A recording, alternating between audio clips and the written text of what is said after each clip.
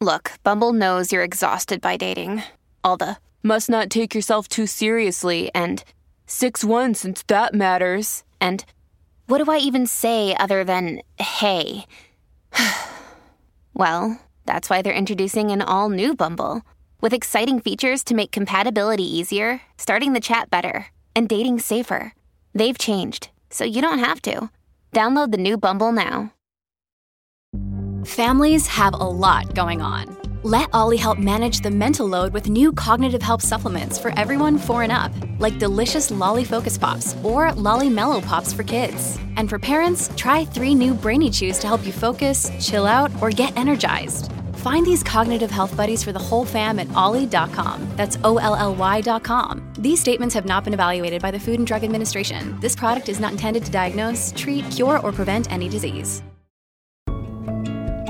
Welcome to Live Free Creative, the podcast that provides inspiration and ideas for living a creative, adventurous, and intentional lifestyle.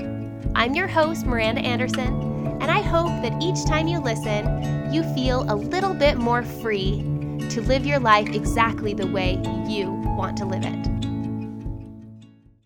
Hello there, friends. Welcome back to the show. You're listening to Live Free Creative with Miranda Anderson. That's me. I'm your host here every week. Today's episode is number 134, Taking Care of Your Own Needs, or alternate title, Mothering Yourself. I'm going to share a section of an episode that I gave in the first year of the podcast from season 1, all about mothering the mothers. I did a whole series actually that year about mothering the mothers, and this episode just has been ringing over and over in my head. I feel like I need to hear it again, the advice that I share. And if you haven't listened to every single episode of the show, then this is one that I hope you will not miss. Whether or not you're a mother right now in your life or ever hope to be, the information and ideas that I share in this episode will help you think in a new way about how to better take care of yourself. I don't know if any of you out there relate to hitting the pandemic wall. It's been 12 months this week, at least this week for us, since the world shut down and life as we knew it was put on pause. So many people that I know and have seen in articles and on TikTok and everyone seems to be talking about this pandemic wall of really getting through this whole year and hoping things are going to change or get better soon, and just they haven't yet. I mean, we're working on it still. It's just been a tricky time, and so many of us are exhausted and trying to figure out how to keep going in a lot of different ways. The very simple ideas and topics that I want to share about today in this episode about taking care of yourself, taking care of your own needs, will hopefully bring you back to the basics at a very elementary, essential level, help you take care of yourself so that you can go on taking care of your business, taking care of your family, taking care of your own well-being. At the end of the episode today, after the encore segment, I'm going to share some new thoughts about the topic and just add a little epilogue to the things that I shared in the episode so long ago. But for now, let's get started with a segment I like to call Peaks of the Week.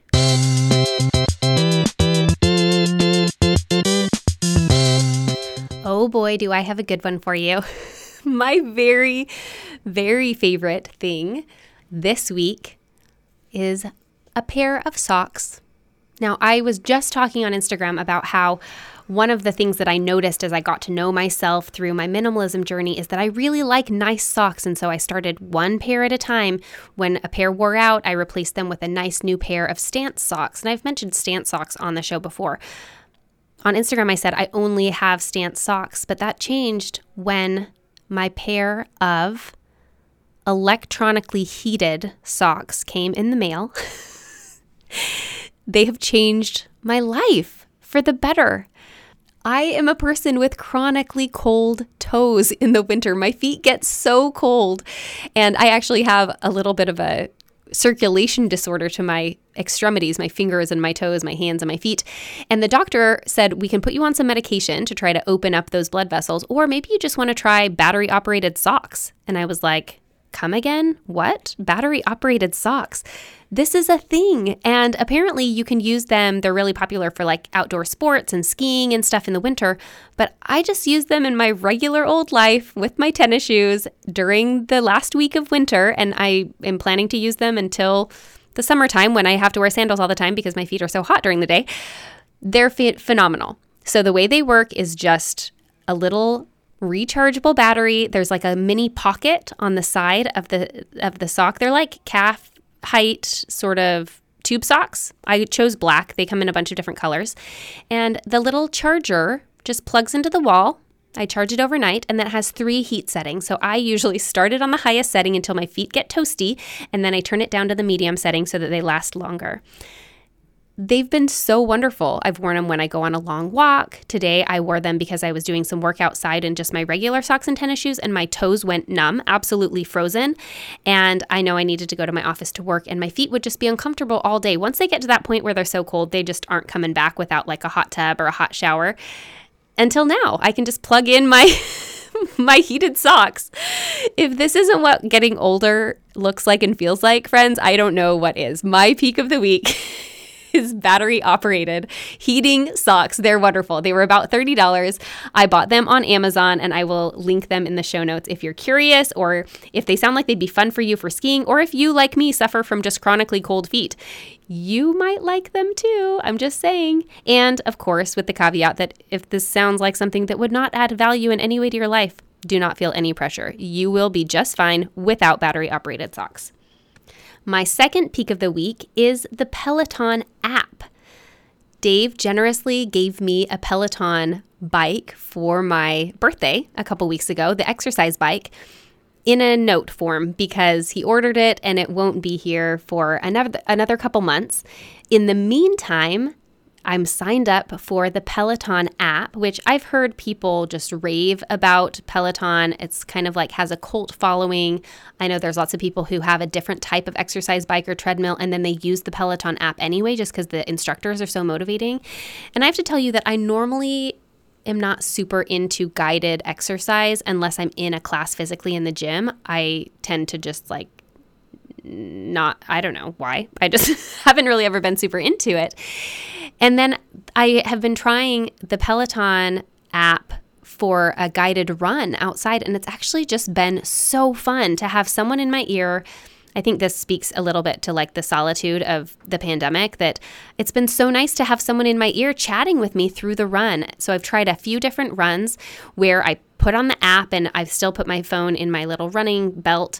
And then the coach sort of coaches me through when to speed up a little bit and when to slow down and take a break. And I've definitely run better and faster and had more interesting and engaged runs and workouts since I started using it a couple weeks ago.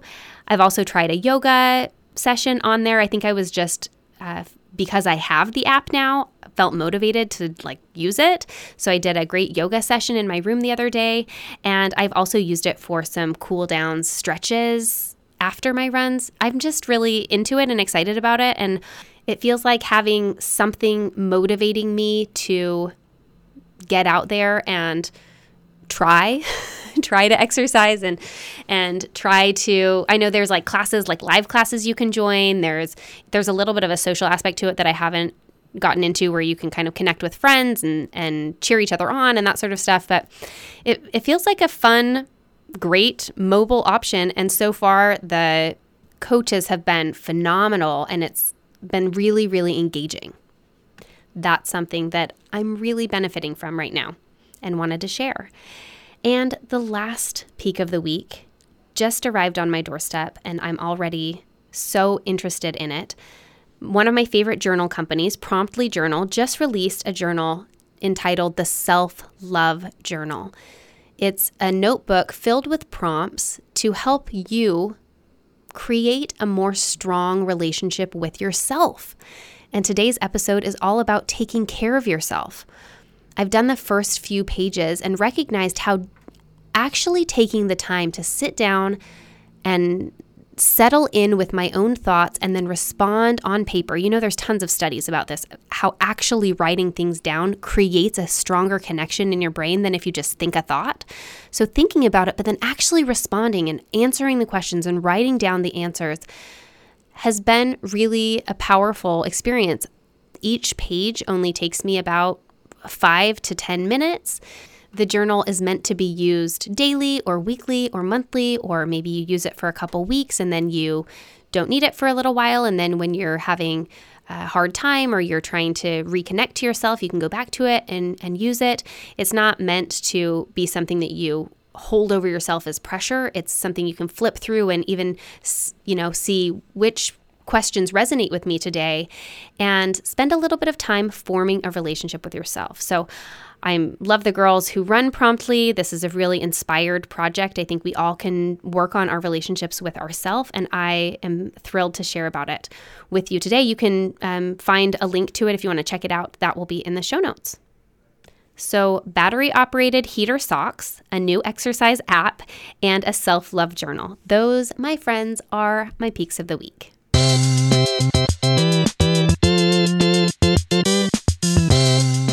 Let's dive into the episode, and remember to listen all the way through the end because I'm going to share some updated thoughts and ideas for you then.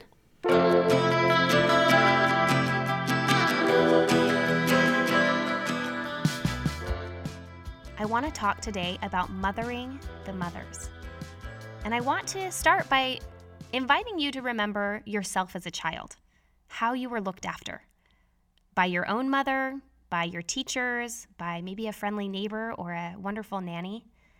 What did those people do for you? Everything, right? They made sure that you were fed, that you were clothed, that you got enough sleep at night.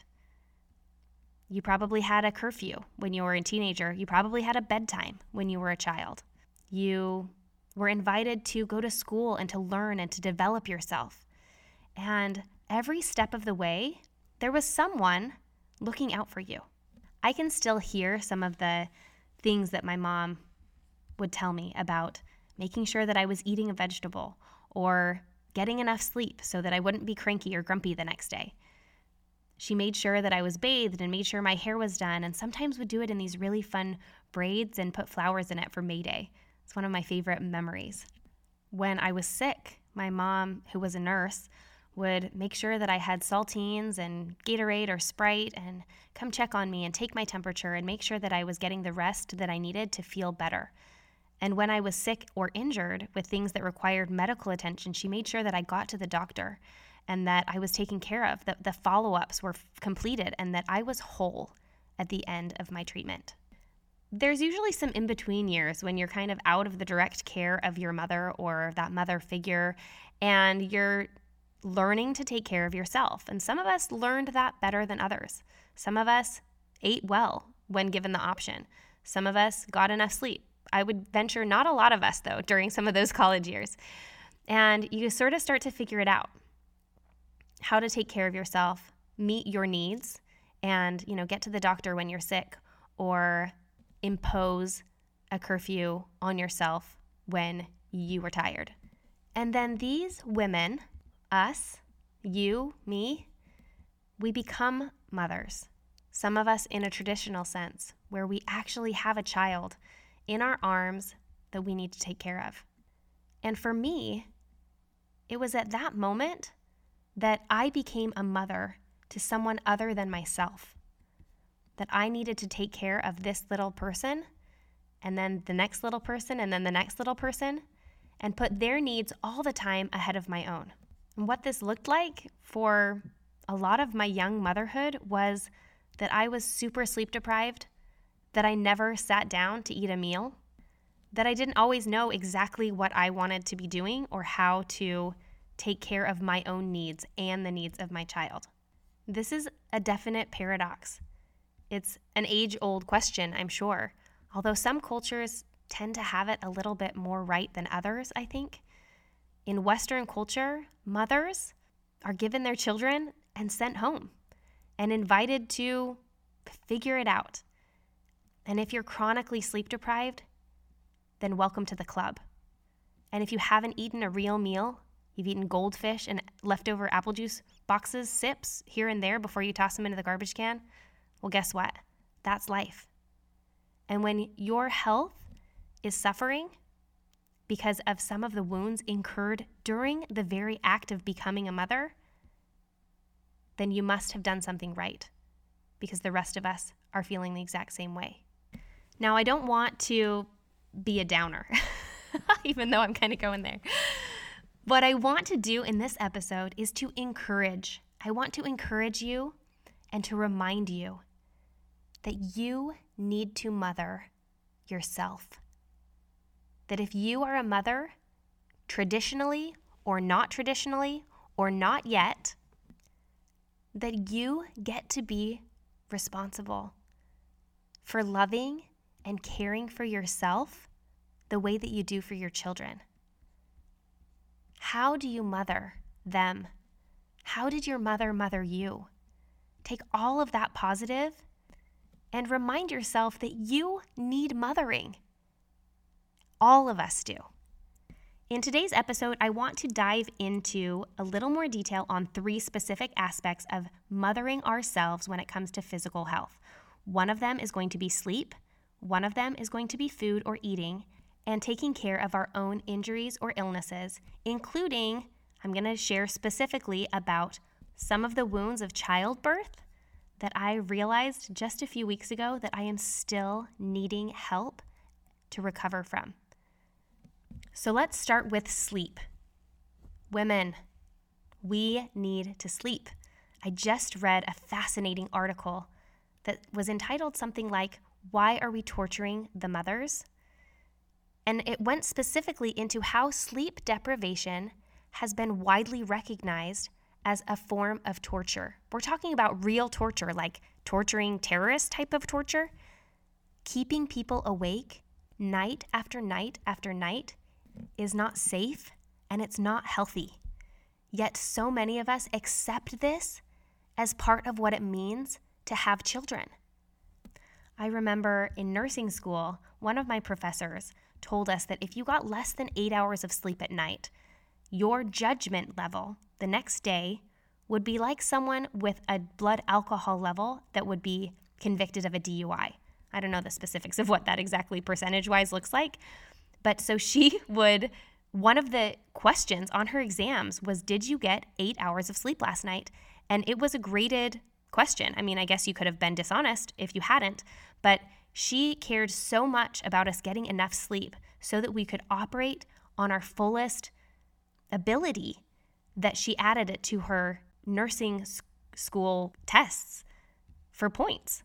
In the article that I referred to, that I will link in the show notes at livefreecreative.co/podcast, it talked about how chronic sleep deprivation means that you are up consistently, not getting enough sleep consistently, and not able to recover from your sleep debt. I love that term, sleep debt. Who is going to advocate for you to get that sleep? That's my question.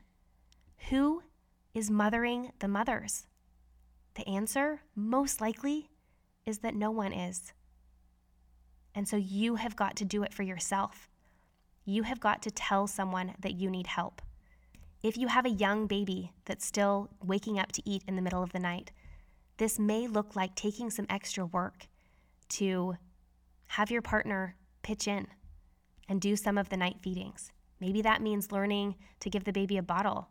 Maybe it looks like, rather than trying to get everything else done and bounce back to normal as soon as possible once that baby's born, that you really take it seriously to sleep during the day and find someone to help with the laundry, or hand that job over to your partner for the first couple months. Accept every single offer for help that people give you. So often I've seen young mothers who say, I've got it all together, I've got it figured out, I can handle this. And yet they're not sleeping and they're not eating. We have to advocate for ourselves. And when someone offers help, say yes. And if no one is offering, then ask. once your kids get a little bit older, it becomes a little bit easier to get a good night's sleep. Yet I can still be guilty of not getting the sleep I need by choice because I'm working on a project, or I get involved watching Netflix or something else, and I'm not protecting my sleep. I'm not mothering myself. What would my mom say if I imagine myself right now as still being her daughter in the way that she was looking out for me as fully as she was when I was younger? She would invite me to go to sleep because she would tell me I need my sleep so that I can be fully aware, fully functional, and have all of the coping that I need and the patience and the joy to embrace the next day and whatever it might bring. How many of you find yourselves overtired, not because the kids got you up all night, but because you simply didn't go to bed? You have to mother yourself. This goes as much for people who have their own children in the home as for people who don't have children or who don't have children living at home anymore. We are responsible for taking care of our own sleep and protecting it. I am learning to be better at this. For years, I can't tell you how many years, I told myself that I was a person who didn't need a lot of sleep. I would go to bed at like 3 a.m. after putting the kids to sleep and then sewing or working on a blog project until the wee hours of the morning, and then I'd groggily climb into bed, go to sleep, and wake up at 6 to go running with my running group, and then get the kids ready for school and start the day all over again. Would be so what felt like high functioning, but then when little things sometimes went wrong, I kind of felt like, I couldn't cope, or I would be less patient than I wanted to be, both with myself and with my kids and with other people. I wasn't as creative because I felt exhausted. When we don't get sleep, we don't function properly. Now, I want to make this as practical as possible, and I know that some of you have scenarios that feel hard to overcome, whether it's young babies at home or kids that are still getting up in the middle of the night, or just worry or anxiety, or maybe you work a night job and you have a hard time putting yourself to bed during the day. I can't address every single circumstance, and I wouldn't have all the right answers anyway because our lives are so different. But what I want to invite you to do is to consider how you can advocate for yourself. How can you solve the sleep problem? How can you ensure that you are mothering your own sleep, that you're taking care of yourself with the same love and tenderness that you do your own children? I know that there are solutions, and I know that you can figure it out. If you need help for figuring out a babysitter or talking to your partner about sharing some of the load when it comes to sleep, he may say that he needs to be alert for work all night, and that's true. But you also need to be alert for taking care of those children and taking care of yourself. So maybe if you get up all week, that you could sleep on Friday night and sleep in to your heart's content on Saturday. And maybe for a season, this means not doing all of the other things that you want to do so that you can sleep. Maybe not doing that project, not saying yes to that responsibility, because sleep is valuable, it's important, and you need to be the one who makes sure that you're getting enough.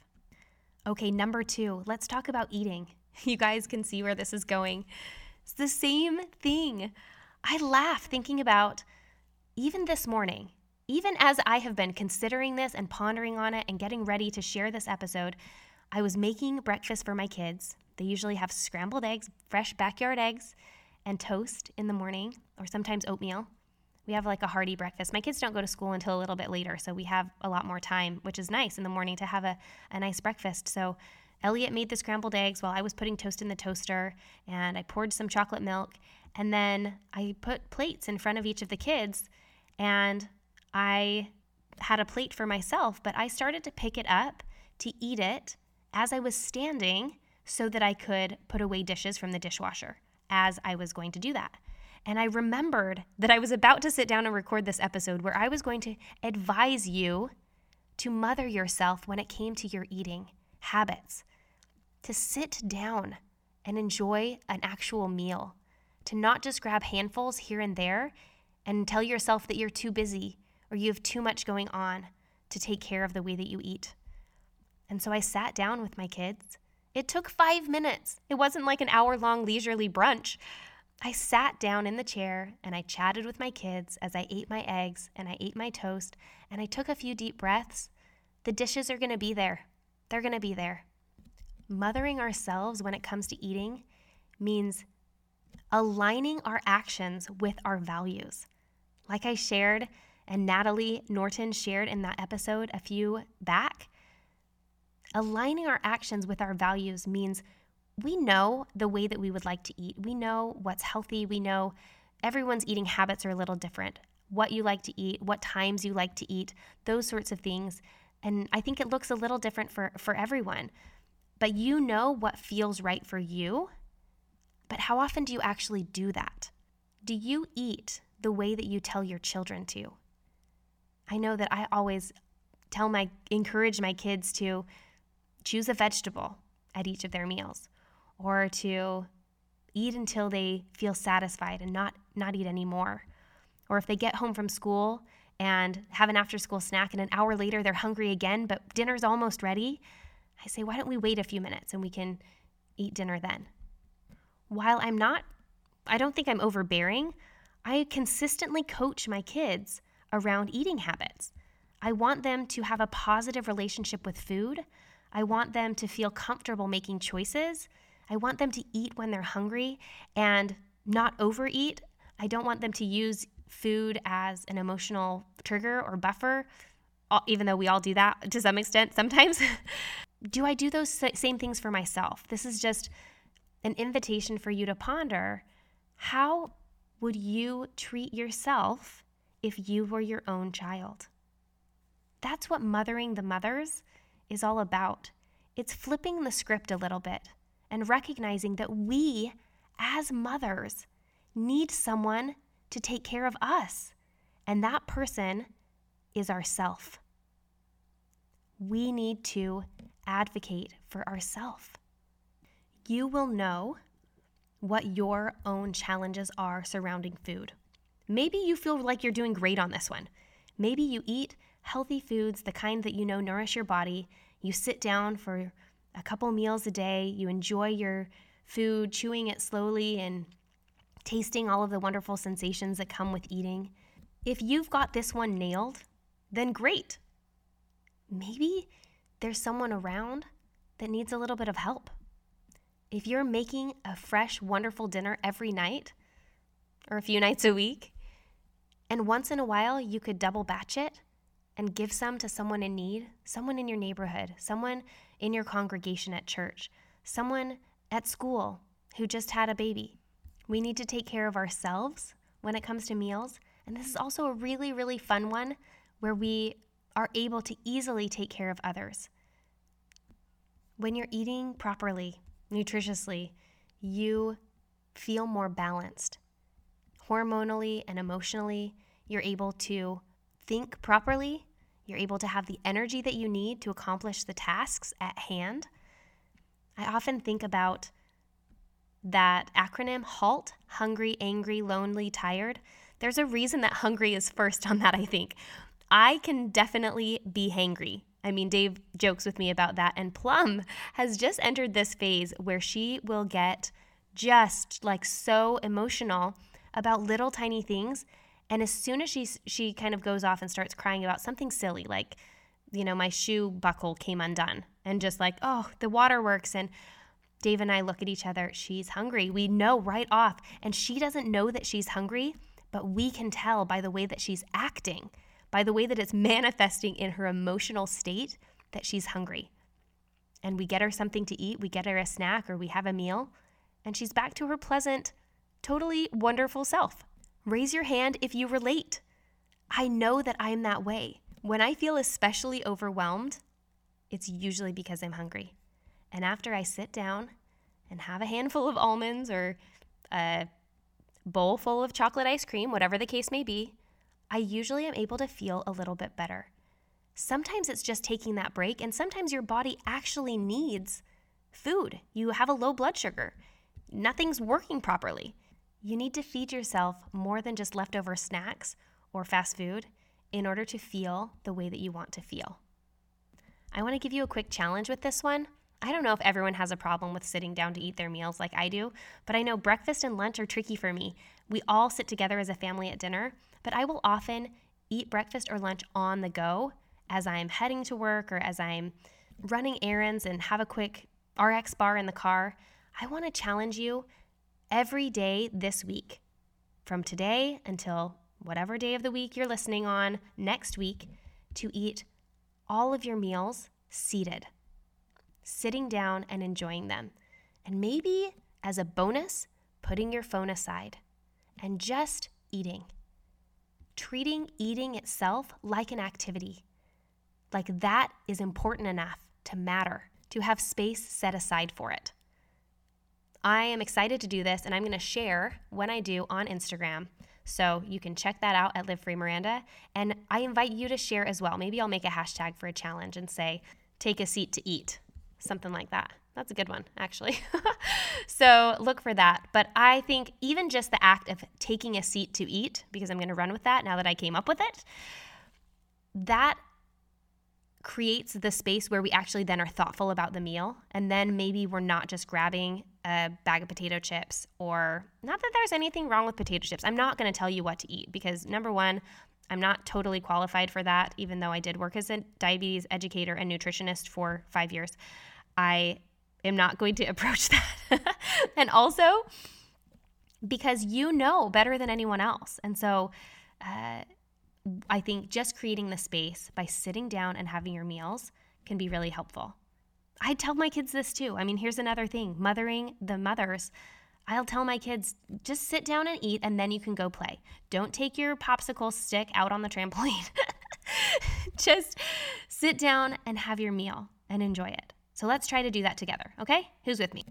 Finally, let me talk about healing ourselves physically from injury or trauma. Specifically, I'm going to talk about wounds of childbirth. But before I get there, I want to just advocate. As a healthcare professional, I'm just going to pull the nurse card a little bit, even though I'm a registered nurse. I haven't worked as a nurse for about 5 years, but I am educated as a nurse. I have a current license as a nurse, and I just have to advocate as a healthcare professional that we need to be taking care of our health. When was the last time you saw a doctor for a physical? When was the last time you had blood work done? Are you keeping up with your breast exams? Do you see a dentist? Are you taking care of your oral health?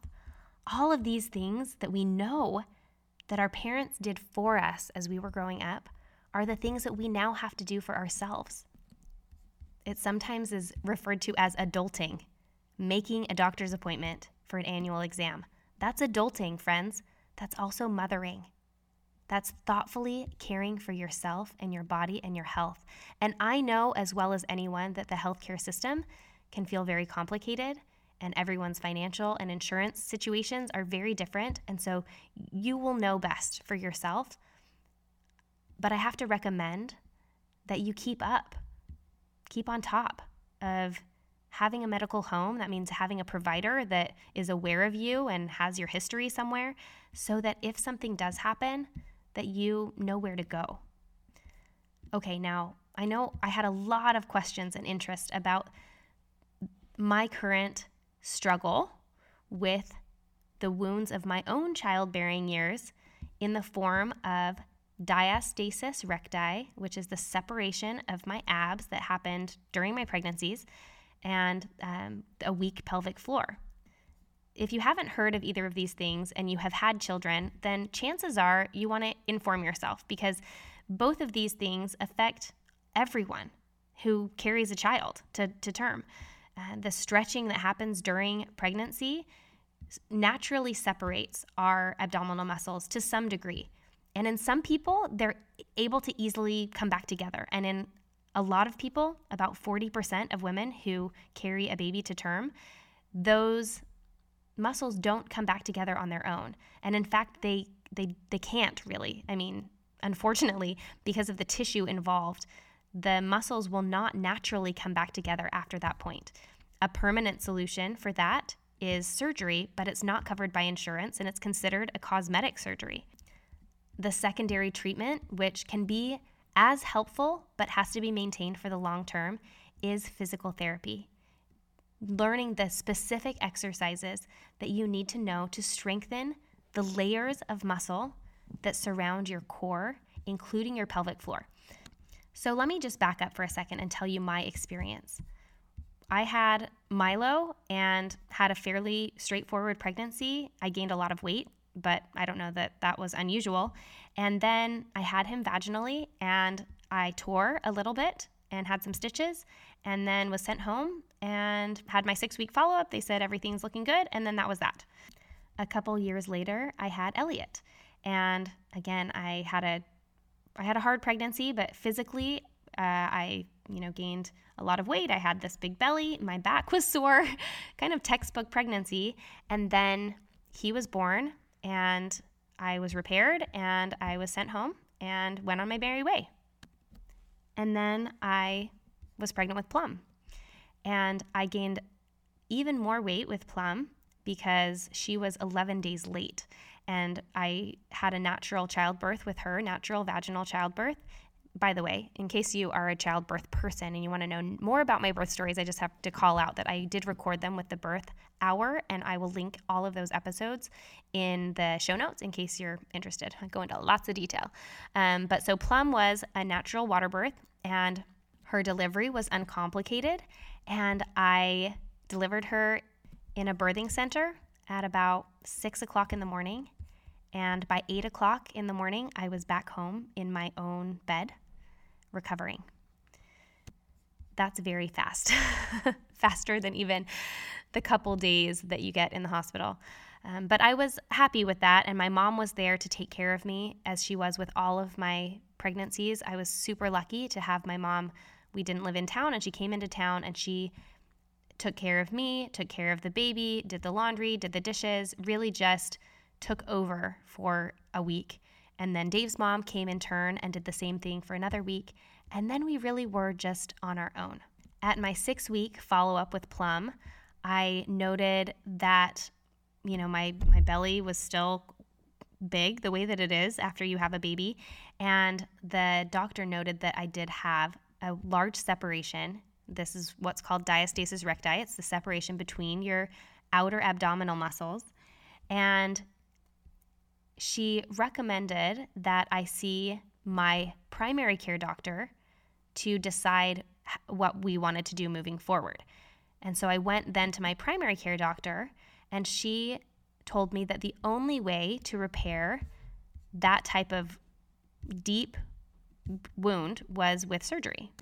And then she explained a little bit about what the surgery entailed and told me that I needed to be definitely sure that I was done having kids by then, because the way that it's done binds your apps together so that then you can no longer expand them to accommodate another pregnancy. So although I was mentally done having kids, it just felt really early to make that decision. And so I decided to wait. 5 years is what I decided to wait to see how I felt about it, and that I could decide whether surgery was going to be the right option in 5 years. So fast forward, I'm recovering and healing and feeling okay. Actually, I took it a lot slower with Plum than I had with any of the boys, and really soaked in her infancy and her babyhood. And I didn't try to get back to exercising as quickly, and I didn't try to bounce back. I just really soaked in, knowing that I needed time to heal and I needed time to feel better and feel a little bit more like myself. And I'm glad that I did that. Then we moved, and I didn't really have a reason to see an OB/GYN because I wasn't planning on having any more babies. And so it took a while. But one thing that was kind of persistent and lingering from Plum's pregnancy was that I had this lower back pain, just kind of a dull ache. It wasn't ever sharp. It didn't feel like I was dying. I just kind of hurt all the time. And I always would kind of laugh it off and say, I'm just getting old. I feel like an old woman. I have this consistent lower back pain. And it was really kind of annoying, and some days it felt better, and some weeks it felt really bad, like a lot worse. And so I tried a few different things, and I tried yoga, and I tried a heating pad and a few different things, and it could feel better for a time, but it was just persistent. At the same time, I had learned a little bit more about diastasis recti and seen that there were some online programs that encouraged pelvic floor recovery and abdominal support specifically for diastasis recti. And so I did one of these programs, and I did 6 weeks of exercises, and I felt like I was doing it right and doing it well. And I noticed some improvement in the way that my abs felt. Like I felt like they were getting a little stronger. And so I thought I was doing it, and I was really proud of myself. And I also learned about some of the things that you're not supposed to do, like running and weightlifting and things that are hard on that particular condition. And so I had stopped those things for a while, but after I did this exercise program, I thought, gosh, I feel pretty good, and I didn't really know how else to exercise because running and weightlifting is kind of what I've always done and what I enjoy. And so I started back up. You probably know that a few weeks ago I ran a half marathon, and I had been training for that for weeks and felt really good about it. In fact, 2 weeks before I ran the half marathon, I had made an appointment to see an OBGYN just to check in because it had been a couple years, and I felt like it might be time to, like I was talking about earlier, advocate for myself and just do my regular checkup. I should mention that it's recommended to do an annual exam with an OBGYN if you are of childbearing age. So a couple years was even stretching it. I hadn't gone in a while. And one of the things that I mentioned in my checkup was that I had this persistent back pain, and the doctor diagnosed again my diastasis recti, and she said, the first thing that I want to do is send you to physical therapy, because even if you do end up getting surgery, physical therapy is the first place to start. So let's do physical therapy first, and then we can talk about surgery down the line. I was sent to specifically maternal health physical therapy. So this is not just a regular physical therapist that I would have gone to, like when I hurt my knee skiing and tore my meniscus when I was in my 20s, and I spent 6 months doing exercises at an orthopedic physical therapist. This is not the same thing. This practice of physical therapy specializes in maternal health. They specialize specifically in the muscles and ligaments and bones surrounding the pelvic floor and the abdomen and the back, all of the places that are affected by childbearing and childbirth. This is their specialty. I actually didn't know really what to expect, and so I went in and was surprised when I was asked to put on a gown, and they explained to me that they were going to do an external exam, and that on my next visit they would do an internal exam because the pelvic floor muscles are deep and you can't assess them from the outside, which is probably part of why so many women go without noticing or understanding that there is something wrong. They handed me a packet, and it talked about all of the things that the symptoms of pelvic floor dysfunction and of abdominal dysfunction that we call normal motherhood, like peeing a little bit when you laugh, or having persistent lower back pain or abdominal pain, or that little mama pooch that doesn't seem to go away no matter how much you diet or how much you exercise, that kind of badge of motherhood. All of those things are not normal. Those things are not healthy post-baby years. Those are all symptoms of a deeper problem, of something that is actually happening that can be healed within yourself. I'll be honest, I was very overwhelmed and a little bit emotional when I realized that this issue that I thought I had kind of overcome and taken care of myself through the little exercise programs and getting really fit and healthy, that I, in fact, still have quite a wound from my childbearing years. My abs are very separated and my pelvic floor is very weak. And these are all things that need to be taken care of. They need to be healed. The way that they're going to be healed for me right now is by doing physical therapy. And I'm going weekly and sometimes twice a week. I've had a lot of people, when I reached out and shared about this on Instagram, a lot of people asked if I could share the exercises that they're giving me or things like that. And the truth is, it's just so individual. They're tailoring the exercises every visit to my body and my progress. And the other thing that has been really tricky, and why I recommend that you need to mother yourself if you have had children yourself physically, that you probably need to see a physical therapist. You probably should have seen one right after childbirth, like is part of the postpartum care in every single other developing country except for America. The issues that you may have with your post-childbearing body are going to be different than the ones that I have. And so just sharing the exercises that are sort of cut and dry for me might not be the ones that work for you. I, at my last visit, asked my physical therapist what she would recommend to women who have had babies and maybe didn't have any follow-up care. And this is the reality of the wounds of childbearing and childbirth. They are not recognized. They're invisible. We carry bodies inside our bodies for 9 to 10 months, and we get them out either by squeezing them through our tissues and muscles or by going under the scalpel and having them extracted through major surgery. And then we're sent home. And we put all of our care and focus on taking care of that little infant. And we need to do that. We need to take care of our babies. But moms, we also need to take care of ourselves. Who mothers the mothers? We have to. My physical therapist, who's wonderful and was so passionate, shared with me that in every single developing country, excepting the United States, there is a built-in postpartum care that includes physical therapy, sometimes lasting up to 6 months. Of course, we know that in lots of other countries, there's a lot more care given to families in terms of maternity leave and paternity leave and all of those things. But specifically regarding a mother's health post-childbirth, there is so much that can be done, and it's kind of a blind spot in our healthcare system.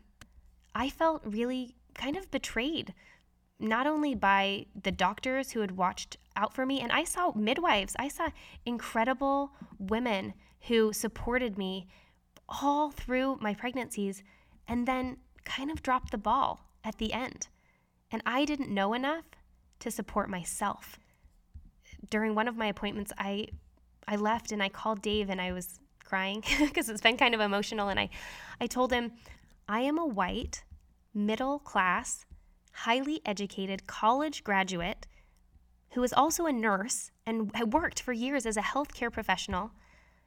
If I don't know this stuff, if I've never heard about how to take care of myself after I have a baby, and I have all of these privileges, how is there hope for anyone else?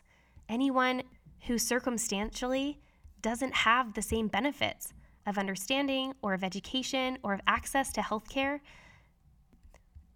And this is why I felt really called to share this message, not only about these specific wounds that we incur childbearing and childbirth, but also just generally about how our health matters too. Your health matters too. Taking care of yourself matters. You need to mother yourself and love yourself and think of yourself and care for yourself as you do your children. My physical therapist also went on to share that in third world countries or not as developed countries, they don't have the same maybe built-in system for postpartum care and physical therapy that there are in other developed countries, but that culturally there is a natural community surrounding the mother. Sometimes sisters and aunts and neighbors and members of the community will come sit in and basically move in and live with the young mother so someone can take care of the baby and everyone else can take care of the mom. And they'll feed her and bathe her and clothe her and help her rest and help her exercise and make sure that her body is healing properly. all of the things that you would do for your child if your child went through such a traumatic event, a major surgery, or a body-changing circumstance like childbearing and childbirth. What would you do for your child after going through major bodily trauma? You would sit with him or her. You would care for them. You would feed them. You would let them rest. You would create a situation in which they could heal. You would make sure that that child had access to therapy and to doctors and to follow-up and to specialists and to whatever they needed in order to heal, in order to become whole. It was incredible for me to hear this therapist tell me that all of the symptoms that we call normal after childbirth are not. They don't have to be. You don't have to live feeling like you have been permanently damaged by the bearing and birthing of your kids. She shared that some women come in their 40s and 50s, their kids grown, and they have problems that stem back to 20 years before or 15 years before when they had their children, and they never took the time to care for themselves.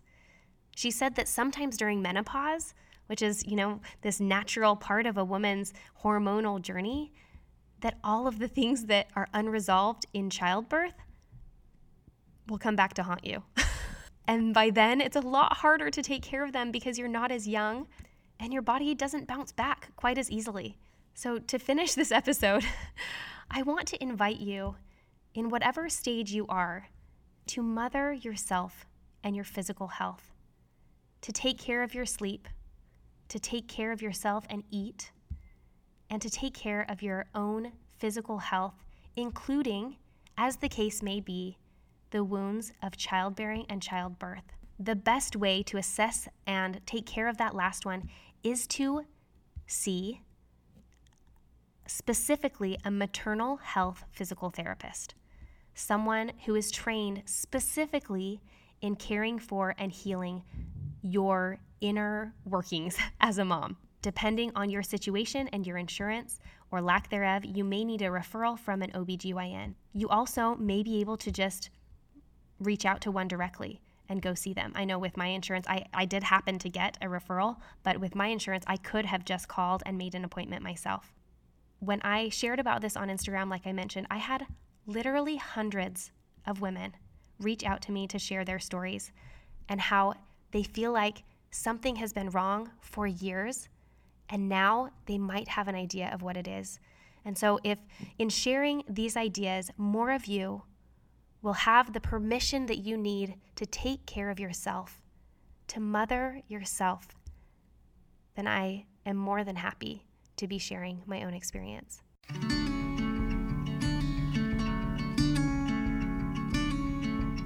Okay, guys, that was a big one. Sleep, eat, heal. That's our goal. I hope that this idea of mothering the mothers and mothering yourself is something that will stick with you, that as you're making decisions about how to take care of yourself, that you'll remember that you matter, that you are someone's child, and to take care of yourself the way that that mother would want to care for you, the way that you care for your own children. Because we need you healthy, we need you whole, we need you vibrant and alive and happy and fulfilled. Your children need you that way. Your partner needs you that way. Your community needs you that way. As a companion to this episode, I want to invite you, if you haven't yet listened to episode 19 entitled Wholeness in Motherhood, this is a great time to revisit this episode. If you haven't heard it, listen to it for the first time. And if you have heard it, give it another listen. I think that you will enjoy it, especially right now as we're talking about motherhood.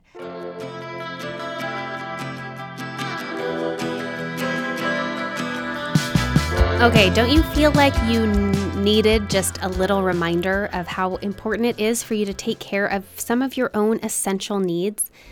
I want to just share a couple additional thoughts that I've had in light of the last couple years, the last year. First is this: it is not selfish to have needs. I think so many of us just wish that we didn't have any needs so that we didn't have to take care of any needs. It's not selfish to have to sleep, to have to eat, to have to go on a walk by yourself, to have space and time to think and to be, to have relationships. These are essential for our human development and for our well-being.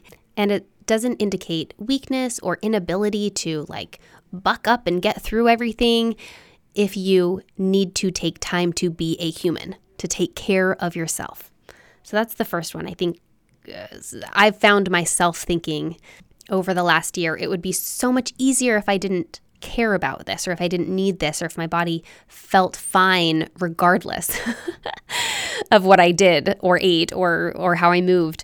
And the truth is that it doesn't. I need to take care of myself. That's the best way for me to take care of other people and take care of my kids, is for me to take care of myself first. Now, actually, I wanted to give you a quick update. I just remembered in the episode I talked about my diastasis recti, diastasis. I did several months of physical therapy, and that helped a lot. And it didn't totally correct the issue, but I learned some exercises and things that helped with my core strength. And then I was referred to a chiropractor for the lower back pain. And I did about 6 months of twice weekly visits to a local chiropractor. And that almost has completely eliminated my regular back pain. The pain that I had for 5 years that I thought would never go away, and that was just part of my humanity now, part of my being after having my kids, that I was just going to have chronic back pain.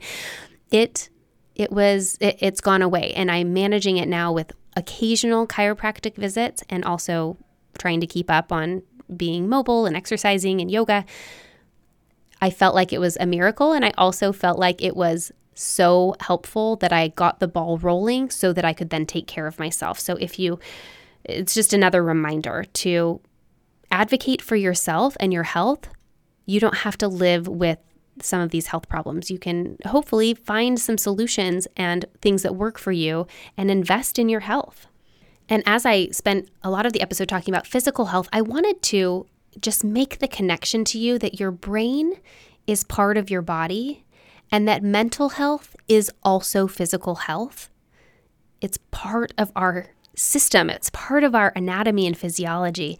And I'll talk more about mental health in an upcoming episode in a couple weeks.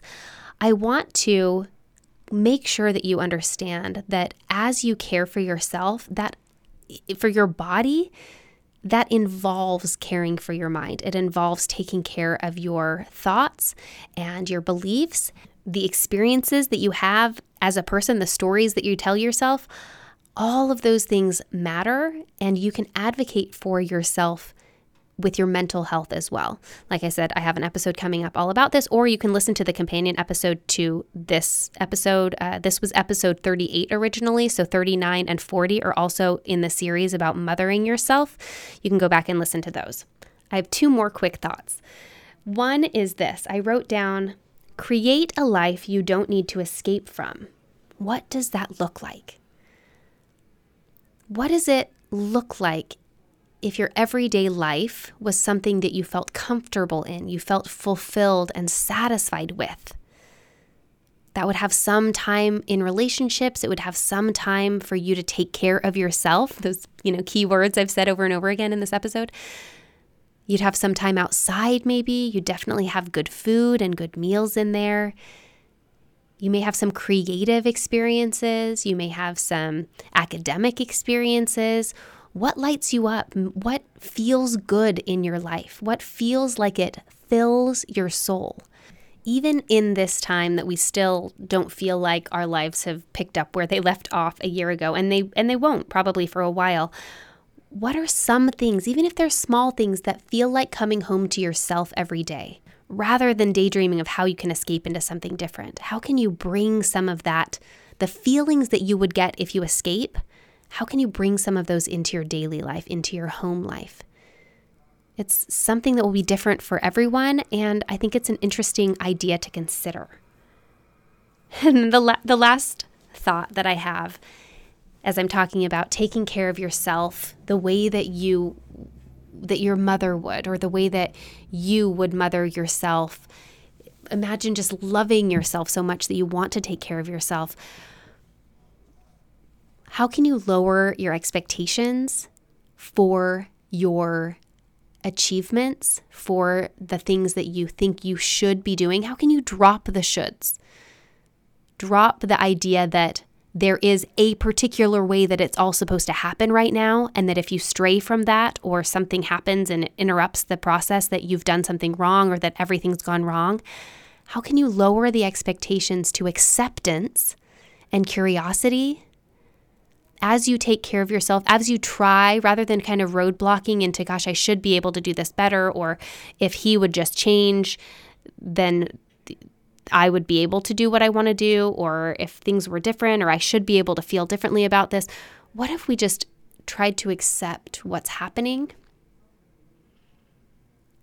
and find ourselves whole within it, whole in our inability to be perfect, whole in our brokenness, whole in our sleep-deprived, anxiety-riddled, stressed out, overwhelmed existence. I say it a lot, and I want to say it again, that wherever you are right now, whatever you're doing right now in your life is just right. You're not meant to be doing more right now. You are enough. You don't have to do any more to prove yourself, to prove your worth, to prove your worthiness, to prove your success.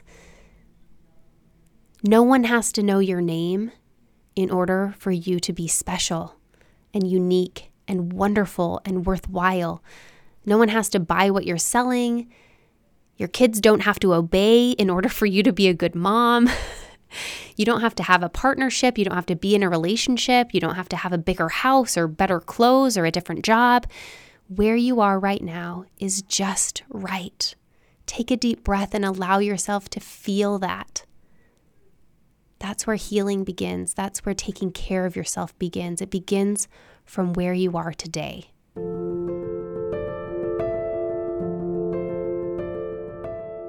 I want to thank you so much for tuning into the show and listening to this episode. I hope that you learned or remembered something important that will help you feel a little bit better, help you live a little bit more fully into the person, into the woman, into the life that you want to live. I want to quickly remind you of a couple fun things that I have coming up. There are 2 spots left for my creative camp in Hurricane, Utah, April 14th through 18th, 2021. That's coming up soon. It's going to be an incredible time if you have a small business or a project, a passion project, a hobby, or you just need a break and you want to just be in company of women, all safe with precautions, to be taken care of. We take care of you at Live Free Creative Camp. I'll link in the show notes where you can find the information for that.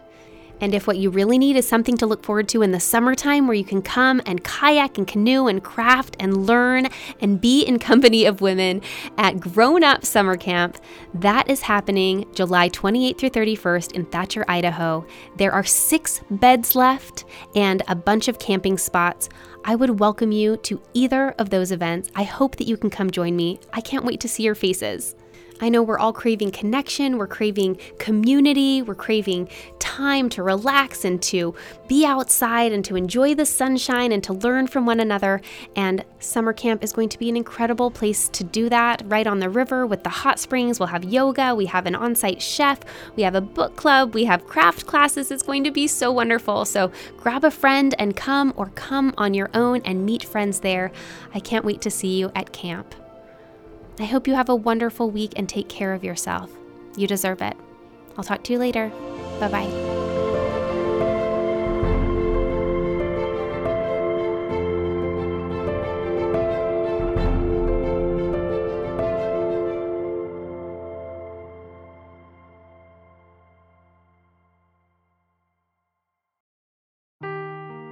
Seeking the truth never gets old. Introducing June's Journey, the free-to-play mobile game that will immerse you in a thrilling murder mystery. Join June Parker as she uncovers hidden objects and clues to solve her sister's death in a beautifully illustrated world set in the Roaring '20s. With new chapters added every week, the excitement never ends. Download June's Journey now on your Android or iOS device, or play on PC through Facebook Games.